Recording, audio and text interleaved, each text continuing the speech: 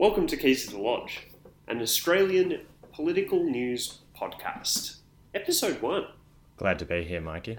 In this podcast, each episode will be tracking what's happening in Australian politics in the lead up to the 2019 federal election. I know that that's what's on globally everyone's top list for 2019. Each episode, we're going to be digging into our Australian politics news aggregator, AusPolStats, which can be found at AusPolStats on Twitter and AusPolStats.com, and looking at what's been happening in the news, what's good, what's bad, all of those things. And so first things first, I'd like to welcome my co-host, Andy. Mikey, it's good to be here. I'm looking forward to it. 2019, it is going to be a rollicking year in Australian politics. Well, I mean, every year is a rollicking year in Australia. But there's a good chance we'll end up with another Prime Minister, which is exciting. I'm always looking forward to any one of those. One way or another, it's on trend, election or no trend, that we'll get a new PM. So I'm looking forward to it. And let's kick into it with an intro.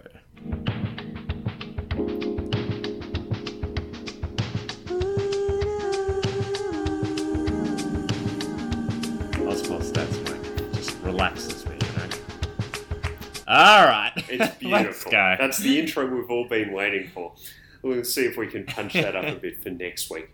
So, Andy, Keys to the Lodge. Yes. You know, it's a wonderful name. What does it mean? Tell me. It is.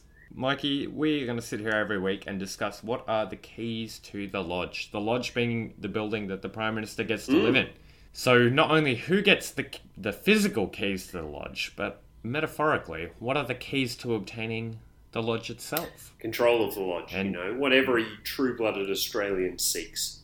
Correct. So we're going to be breaking that down right now. Let's go. All right. Key number 1. Yes. How many articles have there been this week? So each week we aggregate the Australian politics news, and that gives us an ability to look back and see what's been going on. And after a dip over Christmas, you know, people took a well-deserved break from the Australian politics news cycle grind.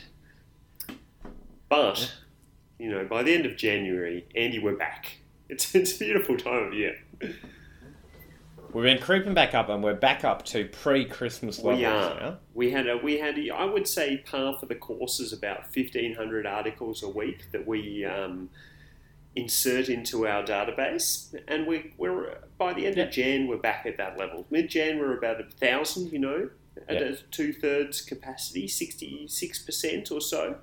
But come the end of January, we're back to fever pitch, or regular fever pitch. So what does that tell us, Mike? It tells us that we're back into the year, but that we're not yet into the election cycle. Yes, exactly. We're just at regular crazy.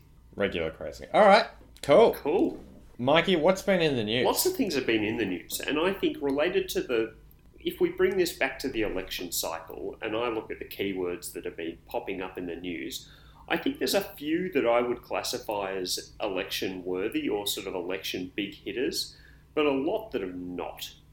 So, I mean, I'm seeing a bunch of keywords here about things like water, things about health, things about the economy. All of them, I think, are big, you know, election issues, big issues.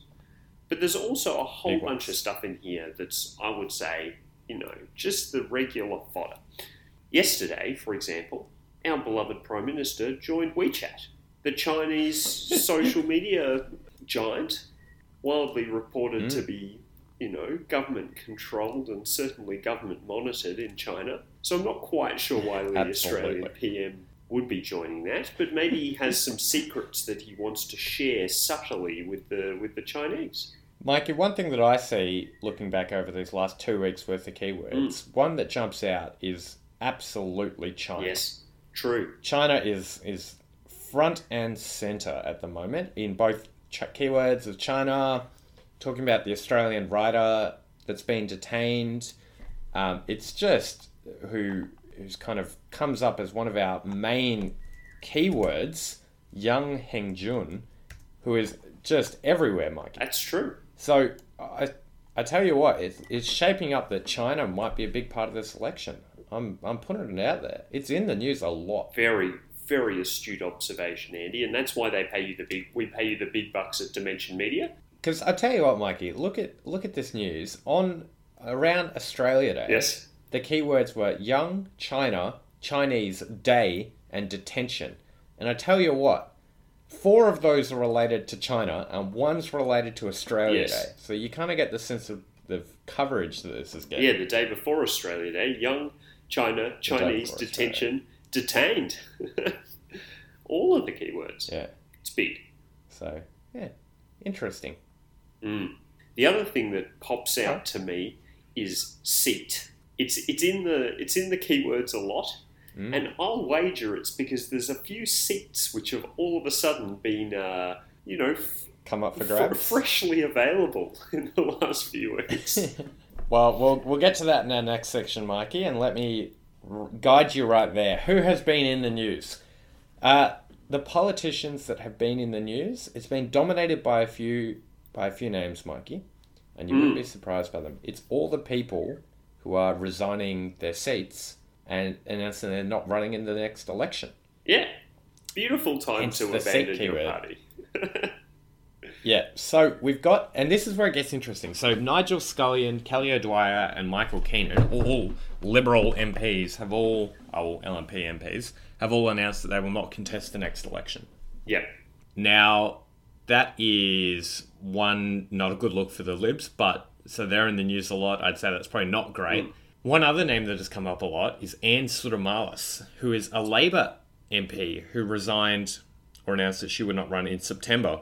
So the reason that she's in the news is that anytime any of the Liberals talk about it, they're like, yeah, look, we're resigning, but so's Anne Sudermalis. Why are you reporting on us? Well, it's kind of beautiful that I'm pretty proud that our tracker is picking that up, man. That's quite interesting. Yeah, no, she's in the news, so I thought that was cool. One other name that comes up, Warren Mundine. You can see him in some word clouds. Ex-ALP, head of the ALP conference, now running as a Liberal member, being parachuted in by ScoMo. Okay. I'm surprised that parachute wasn't a keyword. We can find it, Andy. It's there. It's there. Yeah, that's stirred some controversy. Definitely some infighting within the party. Can't imagine that's a great look for them, but we will see. He's definitely been in the news. Interesting. All right, shuffling us right along. Mikey, who's been in the news in terms of parties? Yes, very good question. So what we see consistently in our scraper, and it's happening now, it's happened before, but to the ends of time it's happened, is that basically we see that the party in power, Liberal coalition, has a huge bump in terms of their sort of amount of news coverage that they get, or at least coverage related to their party members compared to Labor. And I guess we focus on those two being the two major coalitions in Australian politics. So what we typically see is that Labor have sort of 500 to 700 articles a week that we're linking them to, but the Liberals have about 1,600. So more than sort of around 3 times the coverage, which is huge. It is huge, Mikey. And that should be noted. That's the Liberal Party without the Nats, without the LNP. Yeah. If you stack them all together, and the Nats and the LNP don't get as much coverage because they just don't have as many members, but they're still in the news. They are around, mate. No, there's another 230 articles from those boys, so you'd stack that up to around 1,800. So you're definitely looking at a 3 times coverage bonus. It's quite interesting. I'd like to do it on we haven't done this, but as a thing for the future, we should look at how many articles there are per politician. Like who's punching above their weight. Are the independents, because I often see independents in the news as per our scraper. They must be killing it in terms of their sort of like article density. New term I've just coined there.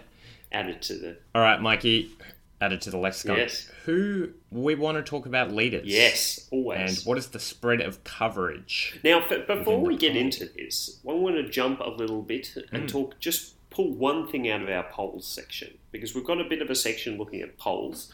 And one thing that jumped out at me is polls based on leaders. So before we get into the polls about the parties themselves, I just want to talk about the leaders, because I think this really informs the coverage of the leaders. It's quite interesting.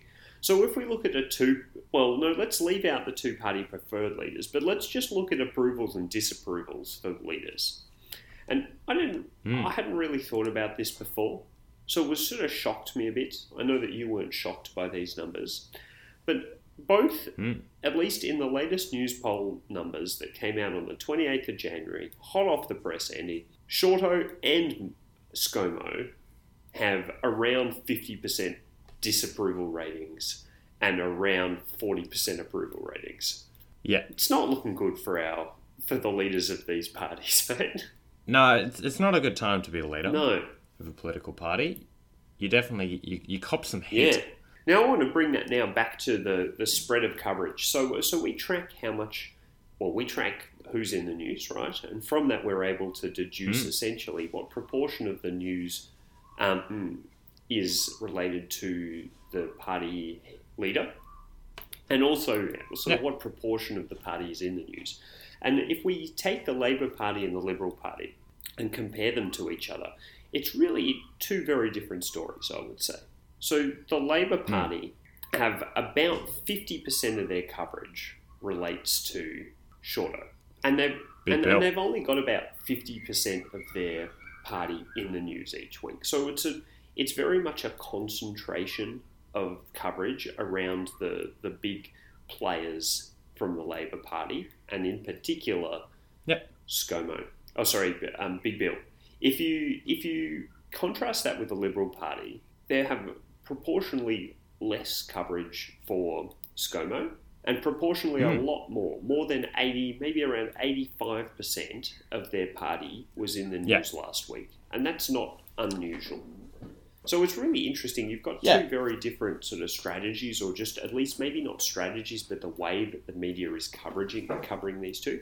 And personally, if I look at essentially how the public views the two leaders, I would say that the Liberal Party strategy is maybe a better one. I think it's I think it's probably a function of them being in government. but that plays into their message, right? Correct. It's quite interesting, I think, if you look at the Greens have a very low leadership percentage. And I think that's kind of shows in how they run their party. They've got a small party, lots of a few number of members who are all very active, not just the leader, and well known in the media, etc. So they kind of spread the word. So we'll see. It'll be interesting to see how that changes as the year ratchets up, and whether I think we can agree we're really not in election mode at the moment. We're in baseline, regular week by week coverage. So it would be interesting to see if these change over time, and whether come election time, whether some of these polling changes as, the two leaders go out in a charm offensive and start spending some money to buy some votes. All right, now, Mikey, let's wrap this up with the two-party preferred vote. What do we got? So as the latest, we've got the coalition, Liberal Nationals, LNP, at 47 to 53 to the ALP. 6 points, mate. Now, 6 points is big, I think. 6 points. Now, that's down from 10 points the previous week. There's been a 4-point swing there, but that's probably a fair amount of noise, but still. Yeah, it's both close and not close. They say that politics is always close, and I think that's somewhat true, but 6 points is a lot. But again, it's a noisy metric. All right, well, let's. I think that's the State of the Union. It right? is. Well, We've no, got, the one election final cycle number. is not yet kicked off. Preferred PM, ScoMo 43, Shorto 36. Those are some low numbers, buddy. Yeah, look, Shorto has never set the world on fire, but fortunately for the Labor Party, it appears that they're working past that at the moment, shall we say? Despite. Yeah, despite having an unpopular leader. Wonderful. All right. Lady, let's wrap this up. Thanks for joining me, Mikey. It was wonderful. Yeah. I think we're going to try and do this on the semi-regular, so looking forward to more great analysis and hopefully more great coverage of Australian news politics. Just to wrap up, I'd like to thank Tulala for providing the intro music. You can find their latest album, The Question, on all streaming platforms, so check that out. And hope to see you all soon. Thanks, Mikey. See you next week. Bye. Dimension Media.